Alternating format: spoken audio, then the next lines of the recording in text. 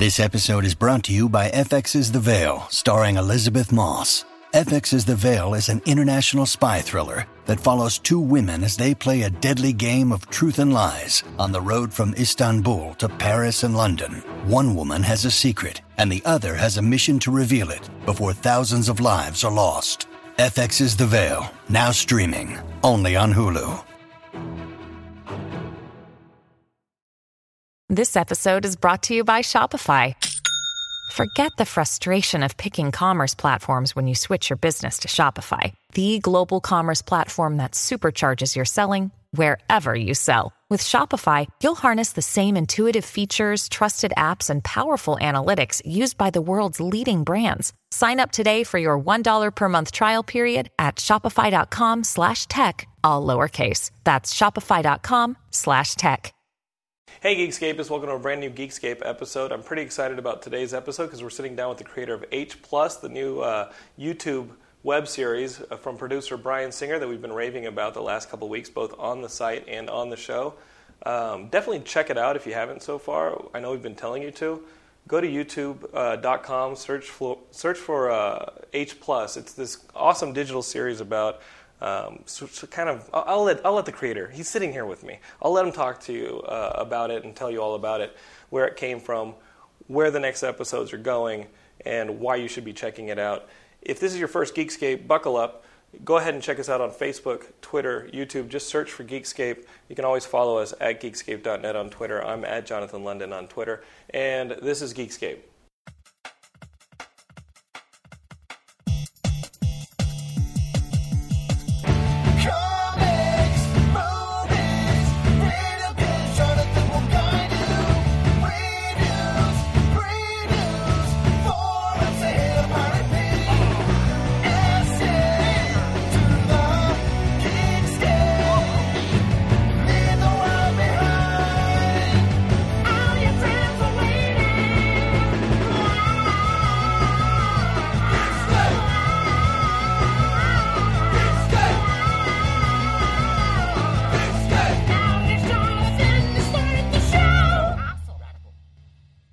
All right, Geekscapists, I'm here with John Cabrera. He's the creator of H+, which, as I said in the intro, we've been raving about it.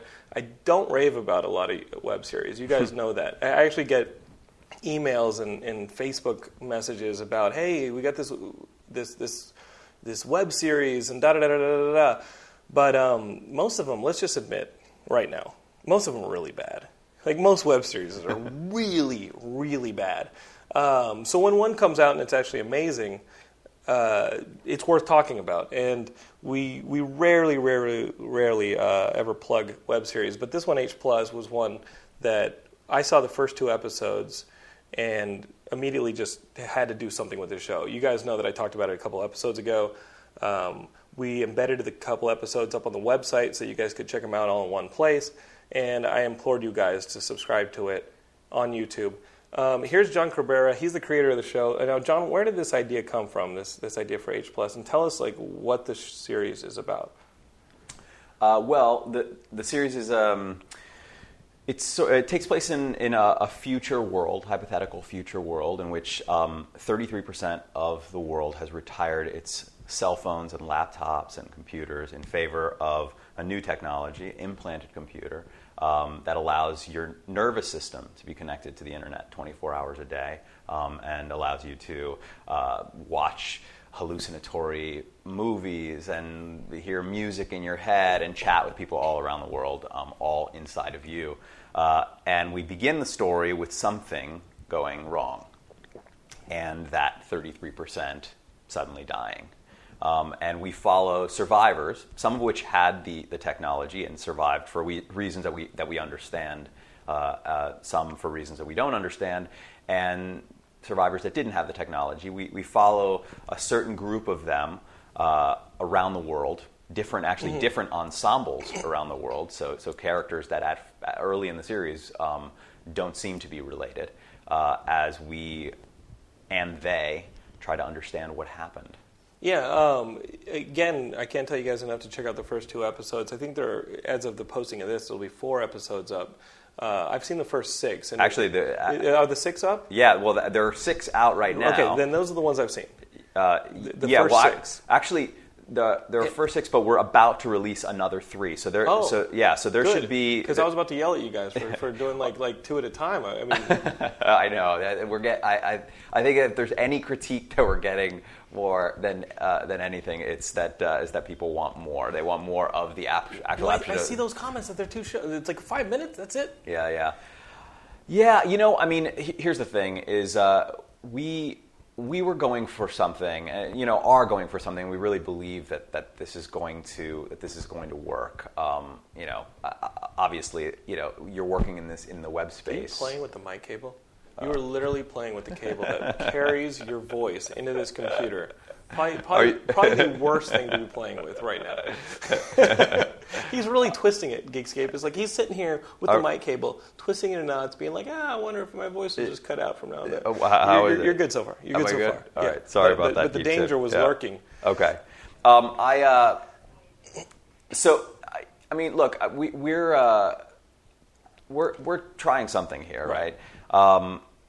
Obviously, the web is still a Wild Wild West. Yeah, I mean, and people are still trying to figure out exactly how to tell stories on the web, which is exciting and also a little daunting. What we wanted to do was we wanted to tell a story that couldn't be told on television, right? Mm-hmm. So the idea of doing, and we certainly could have. I mean, we have 4 hours of this story that could have been cut into a variety of ways. Wasn't this pitched as a TV series originally? Isn't that how you guys got on the radar? Is that right? Or no. The way that it started was I actually conceived of the idea while I was driving in a parking lot. So like the first episodes start in a parking lot. I was actually driving through the parking lot at the Kodak Theater. Now it's the Dolby Theater. The radio in my car started to cut out, and it was a really good song, so I stopped the car to finish listening to it, and of course backup traffic, and people were beeping at me, so finally I drove into the lot, and I lost the song, and that feeling it's Steve Winwood, like please, just understand, it's Steve Winwood's Valerie, call on me. The people that were beeping, they didn't understand, they didn't seem to sympathize with me, but I had this really deep sense of being disconnected, and there was this sense of vulnerability that I had that resonated with me, and very soon that became this idea of a world implanted by computers and being disconnected and what that would mean if you were disconnected, and then of course it was like, well, what if you were disconnected and somehow that saved your life? Right.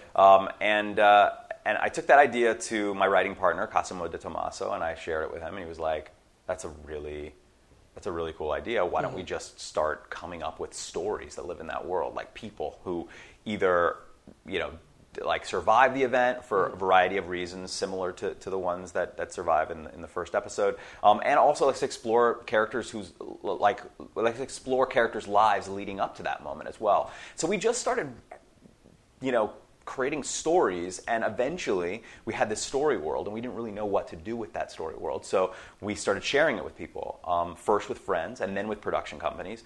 We didn't know, was this a feature? Was it a TV show? So we shared it with people in all spaces. And the reception was very, very high. But the storytelling, the way we wanted to tell the story was very unconventional, because we wanted to tell it in these vignettes. We wanted to tell it in these small pieces with these characters spread out around the world. And that was hard to translate into a TV show, right? Because it would be jumping around. Would you say that, like for those people who haven't watched the series yet, shame on you, would you say that Lost would be a good comparison for how these different vignettes play out, both flash forward, flashbacks, sort of it allows you as the viewer to kind of piece things together and see how characters are going to eventually relate to each other? Well, I think that the series definitely lends a lot from Lost. But you have an ending written, I'm guessing. Yeah, well, we have an ending for this first chapter, yes. Right. But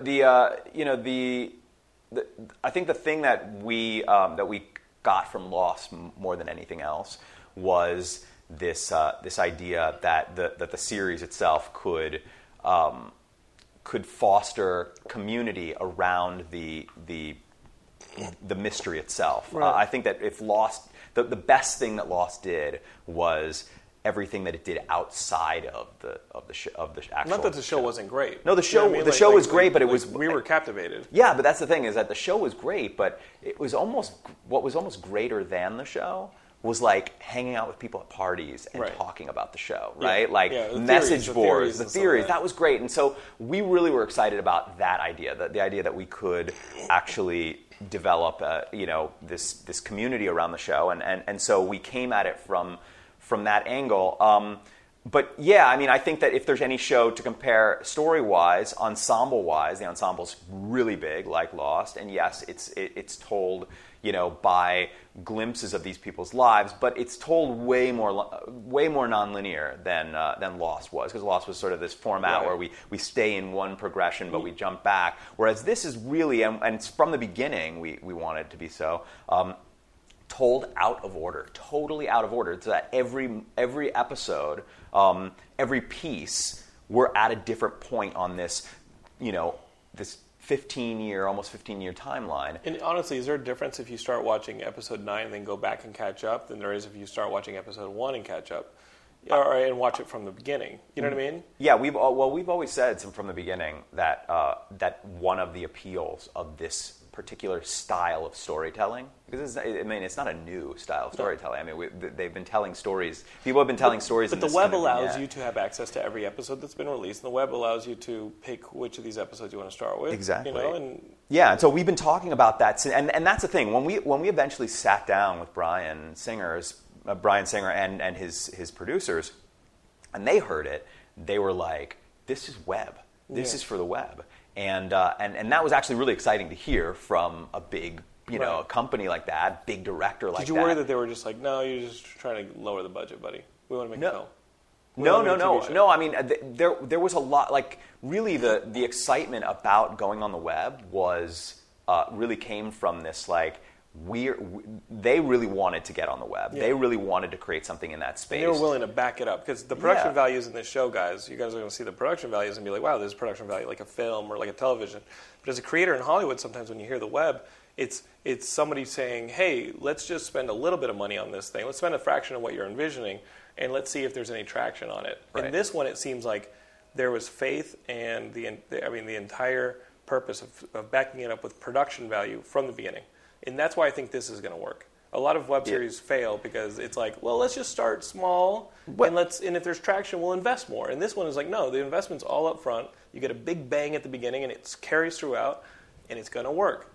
Yeah, I mean, I hope that it does. It's going to work. I think that I think that that production value, you're going to start to see production value that matches what we're doing in H+ very soon. I think we're already sort of seeing it. Machinima Prime has a bunch of web series coming out, and Machinima itself has been producing web series of really high quality for the past year and a half. So I think that we're going to see a lot more of it.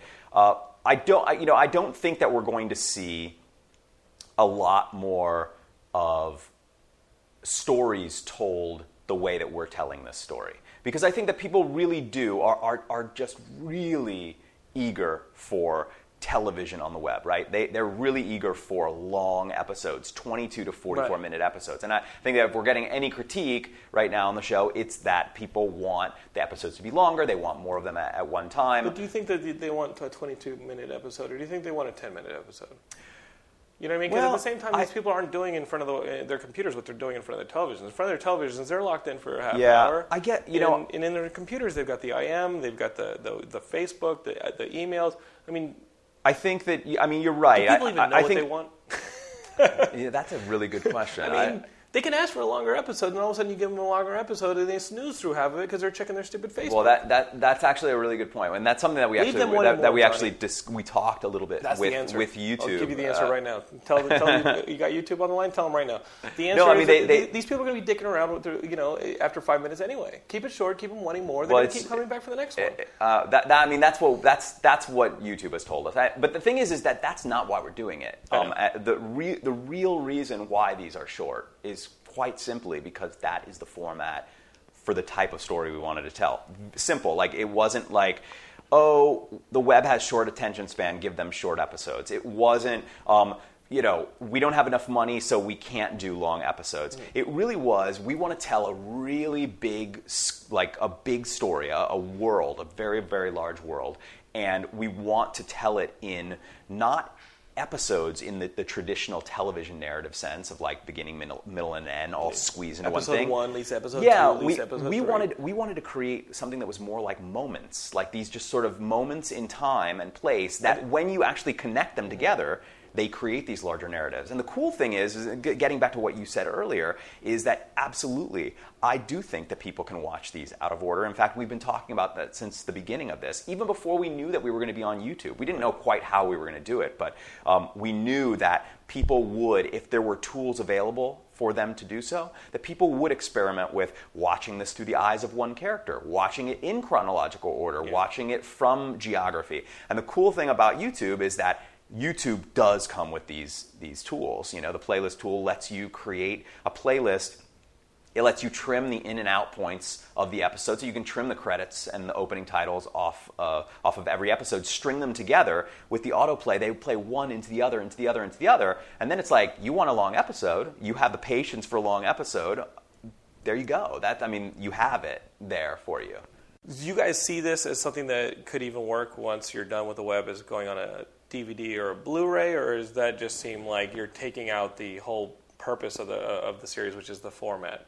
Well, if you're asking me as the creator, the storyteller, I'd like for this to live on the internet as the way that the story is told. Like, that's the way, when storytellers tell a story, that they want it to be told in that way, and they want it to be preserved that way. And I'm being honest when I say this is the way we wanted to tell the story.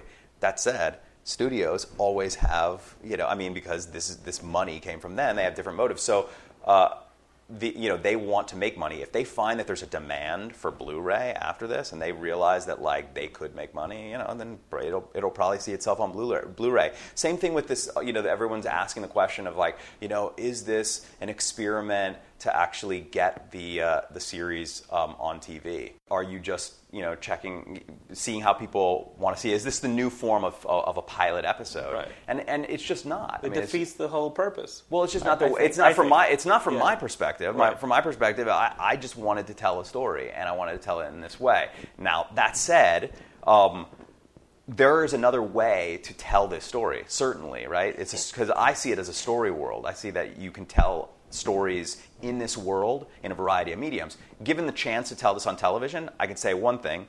Yeah, absolutely. I would love to tell a story on television in this world. But also, it would be very different from this. Very different. Yeah. Because it would require a different style of storytelling. In fact, it may not be nonlinear.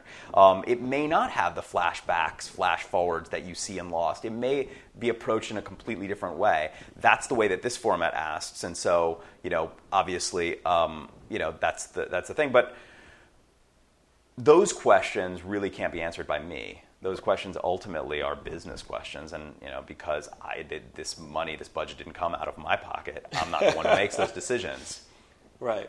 How's the reaction been so far? Reaction has been very, very good. We had some of the high. I believe what I was told, one of the fastest growing subscriptions in the entire YouTube premium channel space. The week that we premiered the series, people are glowing about it. They love it. It's been similar reactions to what you said, where people watch the first episode and they have to watch the next episode.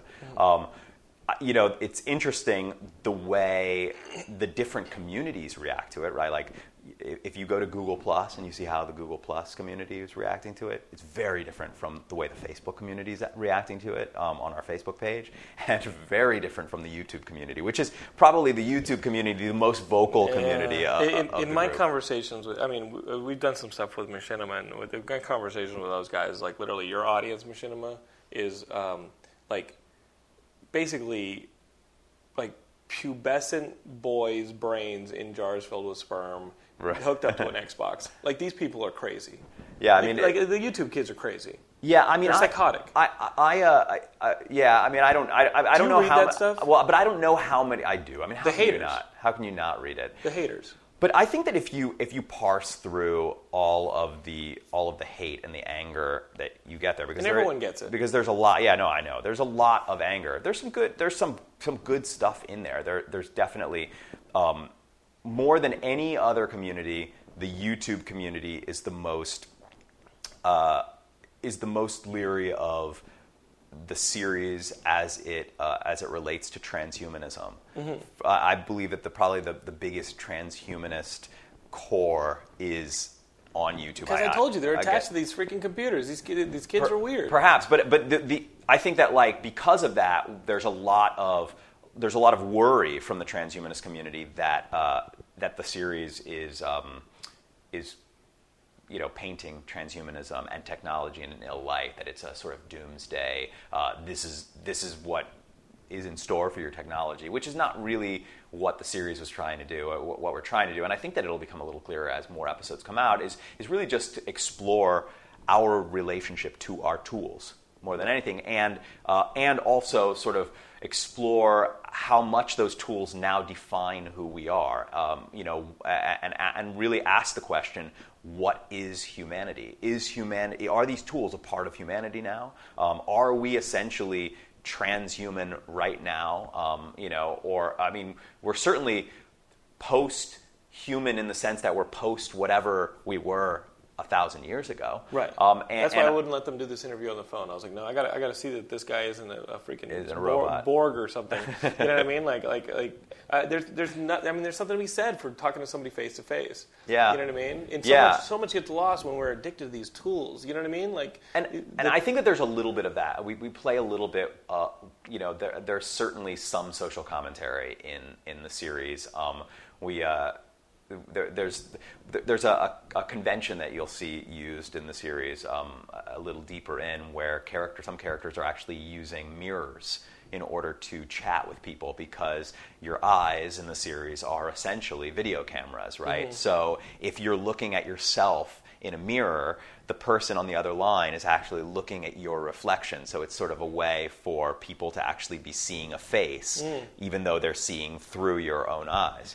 And we talked about these images of, public spaces where telephones have been replaced by little 8x10 mirrors on the wall, and just seeing all these people just in a line, just looking into mirrors, silently looking into mirrors. And we thought that was an interesting analogy to what we already see today, right? Like, we've all seen those pictures of people sitting around a dinner table and everybody's looking in their cell phone, but they're all around the table. Yeah. But here's the thing: is I don't really think that it's a bad thing. I don't think it's a good thing. I don't think it's a bad thing when you're driving. It's certainly a bad thing when you're driving. Yeah, and we play around with a little bit of that in the series too. But I don't think it's a good thing or a bad thing. It just is. It's just what it is. We are that now. People who lament the loss of more face-to-face interaction. I just wanted to make sure you're not a robot. First off, all right, man. Like, I've been burned. How can you? How would you ever be able to tell? I'm going to throw you up against the wall after this. Trust me. We're going to get like iRobot. I'm going to pull a Will Smith and try and pull your arm off. Trust me. No, don't worry about it. All right. That's why this isn't a video interview. If it goes bad, they'll have a homicide proof. So you're trying not to judge, but obviously when the series starts out, everyone who is dependent on this technology hits the ground. Yeah. You know what I mean? And bad things do happen. And then I do like the international. But bad things have always happened. And there seems have to they be stopped us? There seems to be, and just from the first 6 episodes, there seems to be a good guy who knows about the bad stuff and may have at one point been a bad guy. Like, this series does work kind of in these shades. But again, I don't necessarily think that the company that created this technology are bad guys. And I think that we certainly, the series has characters with lots of different views. We're talking about this H+ technology that people have implanted in their body in order to constantly be connected to the web and each other. Exactly. You can see through like the reticles in your eyes. You have these little reticles that show you people's Facebook profile types updates. You can watch sports games. You can basically do anything you can do on your smartphone or on the internet. You're doing it right there in front of your own vision, and you're constantly connected to the web. Yeah, and we see characters using that technology in ways in this series that are actually quite exciting, and beautiful. We have we play around with how this technology actually affects relationships on a deep intimate level, right? And I think that ultimately this technology has the potential for great good. I always use this analogy that progress has always come with costs, right?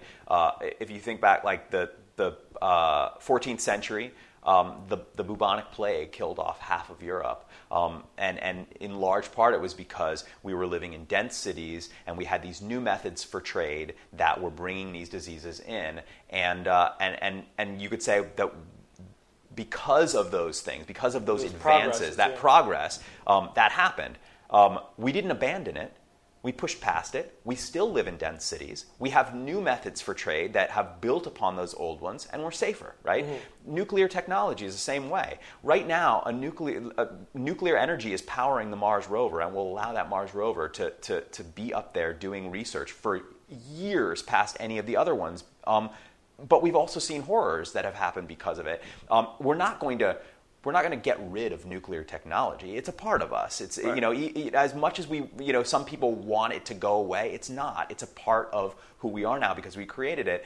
And I think that there's something interesting about exploring that. The idea that we as human beings always seem willing to pay the cost of progress. And I think that it's because deep down, somewhere inside of us, we understand that we're always able to push past these things.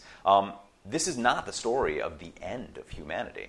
This is the story of a bump on the road of progress, a hypothetical bump on the road of progress. And I think that what is really exciting about this story and exploring the story is seeing how we as humans, as a species, have been able to push past bumps like this and get past it, and being able to tell the story on this very long timeline will actually allow us to see what the future holds for mankind years after this event takes place. I don't think that this whole technology is that far away. I mean, we have it, but we just have it on the outside of our bodies right now. Well, I mean, we also have there are also experiments being done right now. As you're researching it, what have you discovered? Yeah. Well, tell us. Tell us about your research. Tell us your findings. We started this back in 2006, right? That was when I was driving in that parking lot. 2006. That was before the iPhone was out, right? So, for one, we didn't have the sweeping and swiping vernacular that we have now. Everything was like on a stylus or tapping on a keypad on your phone, and so. Things have really progressed just in the years that we've been doing this. However, back in 2006, there were already experiments being done where people were being implanted paralyzed, individuals. Paralyzed? Yeah, there's an experiment back in 2004, I believe, that they actually just did another version of essentially the same experiment back in 2010, where a paralyzed man was implanted with this device that was literally looked like a joystick sticking out the side of his head, and he was able to move a computer mouse cursor using nothing but his thoughts. It was just like getting his his brain signals, and so he was able to move a mouse cursor with his mind. So that was back in 2004. We were doing this 2 years later. We were already reading articles about people who were implanting microchips in their hands and fingers to develop the ability to sense the electrical currents in the wires in their walls. So there, this transhumanism, and this idea of merging technology with our body. This is actually a cultural movement, a philosophical and scientific movement that's been going on for decades, really. What about the flip side? What about scanning you into a computer. What about this stuff like Second Life? You see these online cultural communities. Yeah, I mean, that's also part of the same subculture, the same transhumanist. Very much, it's part of the same ideology. It's is that something that you guys would explore at all? I mean, honestly, absolutely, absolutely. We explore some of it in the series. Again, we're only about. You got 48 episodes. About an eighth, of the way through the series. So we touch on a lot of things. Genetic engineering is a big part of transhumanism. And by the way, H+, the series title actually is based on the sort of worldwide recognized brand, or the abbreviation for transhumanism, right? H+, humanity plus. Right? Human plus. Are you into any of that stuff? What do you do online? Like, what's your online thing? Well, you play video games? What do you do? I know recently we've been busy with the series. But. Yeah, I've been pretty busy with the series, so I haven't had as much time to do a lot more than that. But I play a bit of PlayStation.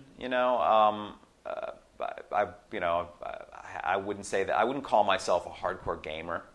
But I've played games through to completion, several games through to completion. Fallout, Skyrim, Heavy Rain, just to name a few. So I do love video games. I just don't have as much time to play them these days. And these are games it doesn't sound like these are games that are connected to other people as well. Yeah, like Skyrim and Heavy Rain. Those I'm not really a sort of a massive multiplayer gamer. Right. I think that's too time consuming. Like I do want to play with somebody. Here's like the thing: is that if I did that, I would shrivel up. Like I'm a pretty skinny guy as it is. Like I would waste away doing that kind of stuff. I mean, I have a very addictive personality when it comes to that type of thing. So luckily, I haven't gotten sucked into it. But I'm very active online. I'm all over the web. I have a Twitter presence and Facebook, and I really enjoy talking to people. Really enjoy it. I consider the people that I've met online, I consider them to be friends. Absolutely. And I guess that makes me, among other things, that makes me a transhumanist as well, because I do believe that all of this technology is coming. This technology that's and you inside use an iPhone? Uh-huh. And would you ever have anything like implanted in you? Oh, I would definitely be an early adopter on a technology like H+. You know what I mean? I mean, their designs this morning got released on like the iPhone 5, and it supposedly has a kind of a drastic change in its design. At what point on like the iPhone 10 do you get it like inserted into your retina? You know what I mean? I mean, that's something that you would be into. Yeah, I would be an early adopter for sure. No question about it.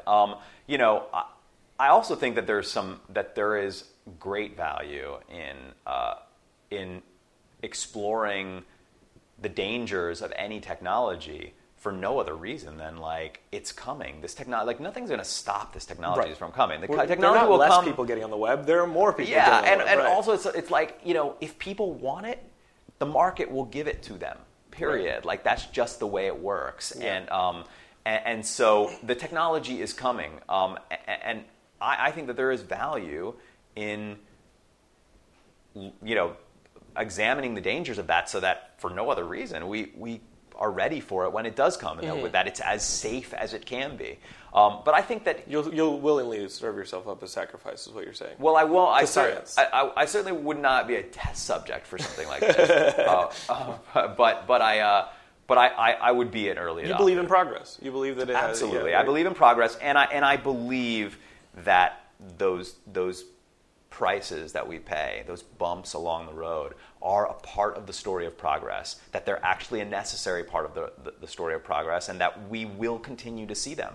I don't know if we'll see them at the scale that we see it here in the series, right. but we will see it. I just think it's the truth, the way progress works. Is Bryan Singer a cool guy? Oh God, yeah, he's amazing. Like, how much did that help? I mean, what was that like? Like having a series and it's bouncing around. Everybody's excited about it, but you're just hoping that the excitement stays long enough to get a show going, and then all of a sudden, there's a lot of traction with Bryan Singer's company. He's like, you know what? let's do this? Like, what is that like? Well, I mean, it's amazing. You know, he's a brilliant creative mind, and you know, he also surrounds himself with a great team, an amazing team, and they were, you know, we've been working together as a team on this project since late 2007, early 2008. I'd say, you know, we sold the project to Warner Brothers in mid 2008, but we've been working on this, I mean, almost since the beginning, and they have been a part of every single decision that is being made, including the decisions that continue to be made. I mean, this series is going to be released over 5 months, but we have, and you know, it's all been done, right? Like all of the episodes are produced. We're releasing them at a certain frequency, but we also have all this other stuff like extras, videos, viral videos, images, articles. All of this stuff is being built and written and, you know, produced by the creators. And they're a part of every single one of those decisions, and it's as you would imagine it to be, right? Like they put their creative input in, we run ideas past them. It's got to be invigorating for you guys to be like, you know what? Like, we can't let this. I mean, these guys, we can't let them down. Not only are they, I mean, granted, there's money involved, but like that's pressure. But it's pressure in a good way. It's enthusiasm. Yeah, I mean, I think that early on we had a little bit more of the pressure, right? Pressure to perform. Where are those scripts? But well, no, I'm more just like we don't want to let them down. Like their brand is huge, and they are, you know, they're known for great quality, and we wanted to live it. I mean, I think now I feel like now it's like it's not proud or any. It's just we're a team. We just do it together. We create this stuff together, and that's the way it is. Tell them to throw you an X-Man. An X-Man? Yeah, tell them to throw you like an X-Man or one of them. What, for the series? That maybe we could get like Cyclops in the series. No, you want to write one of them X-Men. Oh, that I want to write an X-Men. Yeah, you tell them. Be like, you know what, Brian? Like, it's been great. I think we've got a good trust going. I think we've got a good back and forth. Well, maybe throw me one of those X-Men. Maybe if he hears this podcast, he'll be inspired. My buddy over here, John, he wants one of them X-Mans. You have to say it like that, though. You can't actually say it properly. You can't say it properly. You got to be like, throw one of them X-Men. The first X-Men is the X-Man, right? Yeah. So maybe he'll let me do that. Yeah. Who is the first X-Men? It's Cyclops. No, it was Apocalypse. But you know, really, that's fine. Yeah, don't worry about it. Was it really Apocalypse? Don't worry about it. But wait a second. This isn't a quiz show. We're not gonna wait a second. We're not going to fuck with you, man. We're not going to do Geekscape. And let's check your geek cred. Like, I love your show. I'm not going to fuck with you, man. Okay, I'm not going to fuck with you. But supposedly, like, you know, Apocalypse is the first mutant. Right, but I'm talking about just actual comic books that came out. The first one. The first X-Men book? Yeah, that would be that original 5 right there.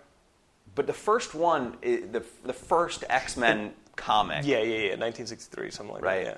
Right, that Cyclops, and then he had the Jean Grey, and then Bobby Drake, and all that stuff. Yeah. Right. What do you read? You sound like you're into the comics. Well, again, I wish I was. That's my segue. It starts with busting balls, and it goes right into like, hey, friends, let's talk about comics. I'm sure. Yeah. Well, I mean, I wish that I could say. I wish I could say I'm reading more right now, but again, like, of course, I mean, all I'm doing is just creating. My stack has gotten stupid. Like, you know, we've been shooting, we've been doing stuff, but like, my stack has gotten stupid. Well, I mean, I keep buying them. That's the thing. I keep buying them. My wife is watching me put the comics into bags and boards, and she's like, "Why are you buying this?" My pull list, like, eventually, like, it was going down and down and down, and finally, I called or emailed my comic book store.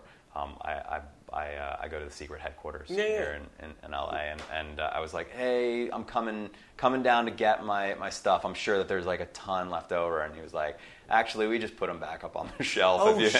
They did you like that? Yeah, well, it had just been so long that I hadn't been there. It's like a breakup. I know. You know what I mean? It was like there was this moment. There was this moment that I was like, I felt a great shame, and I was like, oh man, this is horrible. But I really want to get back into it. I would say probably my favorite titles of the past several years would be actually two Brian K. Vaughan. Of course, yeah. Right, Ex Machina and Y. And then he's got this new one, Saga. Really? Yeah. Have you been reading it? No. So I'm going to have. You'll be able to jump on it easily. There's just 5 issues okay. out. Well, great. I mean, I'll start it's fantasy reading and sci-fi. I'll start reading in a Brian that K. immediately. Vaughan style. You will love it. I'll start reading The that artwork's immediately. incredible.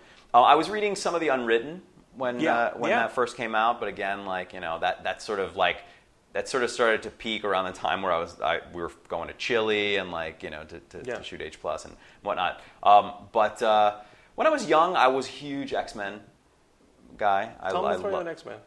You've I've already done the research. We need to somehow get Brian on Geekscape so that you can just tell him that. Brian, you're welcome. Anytime, Brian. We'll I'll be like, Brian, listen, we started a petition to throw John an X-Man. You know, have him do the Jubilee solo movie. Oh, that's have a him great do one. that. That'd be a great one. You know, something like that. Or what about just the one about the Aboriginal, that like swings the the Gateway? Yeah, Gateway. That dude, what's his name? Gateway or Portal? Gateway, Portal, yeah, something. Yeah. We'll do a long shot show. Like, everybody wants a Dazzler movie, don't they? Let's cast Christina Aguilera as Dazzler. I don't know. Throw your homeboy an X-Man. No, I mean, listen, if you need help, Geekscape is... I mean, we built Geekscape. I built Geekscape because I didn't have no friends. I didn't have any friends. I was like, I'm going to start a place. How you doing with that? With all the ball busting, I'm wondering how John, many you have yet. So far, they hang out with each other a lot. So far, they play video games with each other a lot. Have they ever used the word friend around you yet? So somebody called me a prick on my own website. Literally, somebody they didn't like the fact that I didn't completely love Batman, the new Batman. I really enjoyed the new Batman, but on the internet, it's all in or out. You liked the new Batman? I thought it was fun, but keep in mind, in relation to the first two movies, it doesn't work, and then in itself, it's got some really silly moments. See, like Prometheus, silly moments. But I don't even want to get into a discussion on Prometheus. I know. But I walked out of Prometheus and I actually enjoyed it because as a Jason X sequel, it's really pretty faithful. A lot of dumb people go to space and die. Yeah, I'll watch that movie. Now, am I going to think about that movie? Probably not. I just sat through that movie and let it happen. That's how it went. In Batman, I'm like, you know what? If I'm going to be the asshole who complains about a Batman movie? Look, I mean, I felt like... You're complaining about cotton candy. I felt like the simplicity of the new Batman movie, for me, was what made it so much better than the other two. Now, you're saying that the third Batman is better than the other two? I enjoyed the third Batman more than the other two. Here's the thing. Now, John, I'm not going to bust your balls because when the credits started rolling, I agree with you. Here's the thing. Look, I think that the first Batman, the first two acts of the first Batman are phenomenal, and it was like, wow, what is this? Like, this was like a new way of telling a superhero film. It was fantastic, great. Wasn't crazy about the third act, but the second film, if Heath Ledger was not in that film, like giving a performance like he did, what are we left with? Like, couldn't understand a word that was coming out of Batman's mouth. The sound design, like, overpowering pretty much all dialogue. Movie. And the plot was so dense and hard to follow. It's one thing if, like, you're doing a series in which people, like, you know, like Lost or whatnot, where you have time to think about it and talk to people. But, like, you're in a movie for just 2 hours and you can't turn to the person next to you and be like, wait, what just happened? You know, like, it's really tough. And so this third one, I felt like, first of all, I was so happy, even though it's ridiculous how Bane sounds. Like, he sounds like every silliness in it, but but like it totally, because I could understand everything he was saying. Like as we were, getting closer to the release of that film, I was hearing stories about how test audiences were like, I can't understand a thing he's saying, and Warner Brothers was really worried and asking him to change it and whatnot. And I was thinking, man, I really hope that he changes it, because if I cannot understand that character, I will tune out. And yeah, like, the character sounded ridiculous, like totally like ADR'd. He was the loudest thing in every scene, but I understood everything he was saying, and that was good enough for me. And the story was just like simple, Gotham has a nuclear bomb, that's that. Let's just follow Batman as he's trying to do his thing, and his ups and his downs, and that's all. And that simplicity for me just worked, because I don't really expect it to be anything more than that. Whereas the second movie was like a big convolution. But don't get me wrong. Heath Ledger is But the movie has like a fourth in that act film. on But it. that's not. That Movie's got doesn't like make a fourth act. It's got some weird stuff going on. Yeah. It's a little plotting. I got and you. a great performance does not make a movie. It makes a great performance. It's certainly a historic performance. Yeah. That's sort of how I felt about that. I really enjoyed the last movie. I really enjoyed it. Do you miss your pull list? Sometimes when you talk like that with Geekscape, do you miss your pull list? Do you wish you could just go home to the warm blanket of comics? I mean, I can get my pull list back. Scott Pilgrim. Yeah, that's another one yes. that huge favorite of mine. Yes. You never got into The Walking Dead. It's better in trade, I'll argue. Really? Yeah, where stuff actually happens in the thing that you just purchased, rather than purchasing an issue where they cross a field. Right. Yeah. Right. Which It's is sort of better in which trade. is sort of what happens in the show Yes, too, sir. right? Yes, sir. I like Falling Skies. Falling Skies, they do some weird shit. That's like kind of fun. I actually really like Falling Skies. It's a lot of fun. So let's wrap up. Let's talk about H+. There is a point that I don't think H+ has tackled yet, and it's about the internet. I mean, the internet, is this pretty expansive place, and you guys seem to be tackling a lot of these issues with interconnectivity and people from around the globe dealing with this thing in a World Wide Web kind of digital way. But where's the pornography? Like honestly, John. You know what? Let's be real. We've actually got the episode 3. Now I'm being facetious. No, episode 3 where they hook up in the bar. They hook up in the bar and then they go back and there's like a lot of bodies and kissing. She's trying to take off his pants. I'm not talking about you and guys stuff. shooting pornography. I'm talking about you guys dealing with pornography. It's such a big presence on the web. It's a whole market you guys aren't tapping. You mean do characters watch pornography in this? Fuck it, yeah. Sure. I know you're fucking with me, but that said, I do think we actually tackle it in this series. Good. Because that's where I was like, you know what? This would be believable if there were more perverts, because that's the internet. I think there is an episode, and I guarantee it will get a lot of comments in regards to what you're talking about. I don't want to give it away. I don't want to tell you when it comes, sure, but yes, I'm just making sure if you're going to get the X-Men, you got to make what you're writing accurate. People, and so far, you need to accurately tackle the fact that the internet's full of perverts. But I think that you haven't done it. I think that we will. I think that people will be very happy to see that we paint their perversity accurately. On that day, Brian, that is the day that he's inherited the X-Men. At least one of the X-Men, like a Dazzler or Gateway, or maybe one just all about like the Morlocks living underground. Morlock. Sure. Nobody wants to see that movie. No. By the time I get there, I'm going to walk into Marvel. I'll be 80 years old, and I'll be like, we have one character left that hasn't been tackled. His name is Speedball. You can have him. I'll be like, okay, he bounces balls everywhere. It's fun. Let's do this. I hate my life. Luckily, it's over in 2 years. John, what do you want to say to the audience about this series? You want them to check it out? We've been imploring them. Hopefully they've been listening to us, but we got the creator here. What do you want to say to these guys in closing? I would love for you guys to watch the series.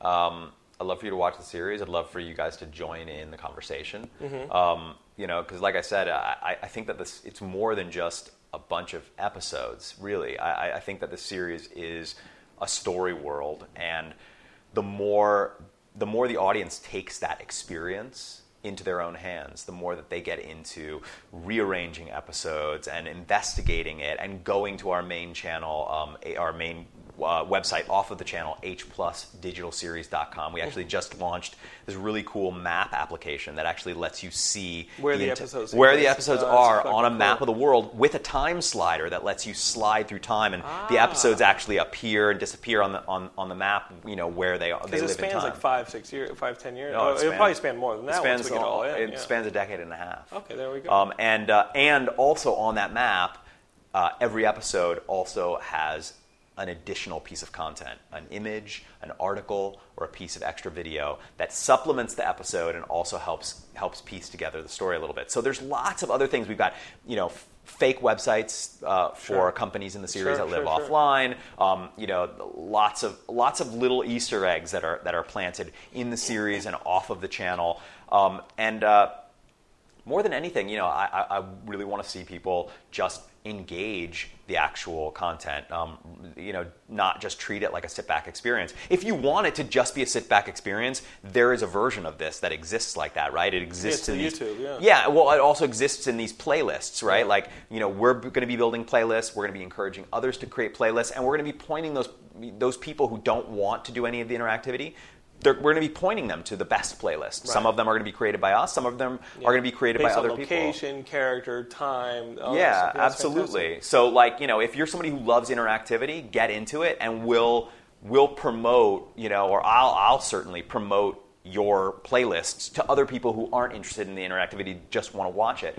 And if you're interested in talking and deciphering and dissecting this series, go to our Facebook page, which is facebook.com/H+ the digital series. Go to our Twitter page, which is H+ digital. Our Google+, which is also H+ digital, and just get in the conversation. Talk about what you're seeing. There was somebody just recently posted on Google+ that they noticed in one of the shots in episode 3, she takes a shot of this stuff. And in one shot there's an olive in the glass, which actually I don't know if it's an olive. I think it may actually be a piece of fruit, but it might be an olive. I don't know. I don't think you can actually drink olives with this particular drink, but that she takes the sip and then she puts it down, the olive's gone, right? Like, oh shit. Yeah, so obviously people get continuity errors, they happen. They exist. There's nothing that creators can really do to avoid them. They love to work their way in. And what's fun is that audiences can get into that. So there's already users that are counting all of the they call it the cherry mistakes, that take all of them, explain every damn single one, and be like, what mistakes? Right. I don't know what you fools. Well, the cool thing is that if you're looking for little mistakes like that, keep your eyes out, because there are also Easter eggs in the series. There's lots of stuff on walls that have been written on walls, and things that characters say that are related to other ones. We're going to have annotated episodes up soon that are basically the same episodes, but for the cheaters. For the cheaters. For the lazies. John, where can they send you messages? What's your Twitter and all that stuff? My Twitter is... They can recommend comics to you and stuff like that. Well, my Twitter is John Cabrera. Okay. Actually, the easiest place to find me is just go to cabrera.me, and there's links to every one of my social networks. I'm very open. I add anybody who is interested in talking to me on Facebook. If you engage with me on Twitter, I follow you back. I really do believe in you want to get to know me, I want to get to know you. It's really that simple. Maybe not in real life. You might have a sword. But I think that this is real life. Well, yeah. I mean, I don't know. If you have a sword, I don't want to meet you online either. But it's a cool sword. Well, unless it's a cool sword, and you don't want to chop my head off. Cool but no, I mean, look. If you're interested in getting to know me, I'm interested in getting to know you, and so. I encourage anybody, and if you have questions about the series, I'll answer them for you, without spoiling it. Yeah.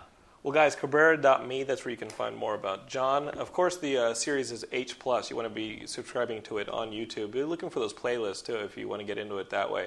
The website is hplustheseries.com. The website is hplusdigitalseries.com. Yeah, HPLUS. Digital series, all one word. The YouTube channel is youtube.com/H+ digital series. I think that the only differences is that our Twitter page and G+ are H+ series. Our H+ digital. Oh, got it. And our Facebook is H+ the digital series. I mean, we were figuring out what we were trying to do. I don't think anybody's happy with the point what is happened. Watch the episodes. Yes. We're going to keep plugging them for you guys. John, thanks for coming on Geekscape. It's been awesome. Oh, it's been a pleasure. And you can always follow Geekscape. Just search for Geekscape on Facebook, YouTube, and Twitter. You can follow me at Jonathan Lennon on Twitter. Of course, send me an email, jonathan@geekscape.net. I'll take your comic book recommendations as well. We'll be back on a future episode of Geekscape in a couple days. And thank you guys so much for listening. Check out H+, the series. Just go search for it. You guys are going to love it. Thank you. Peace.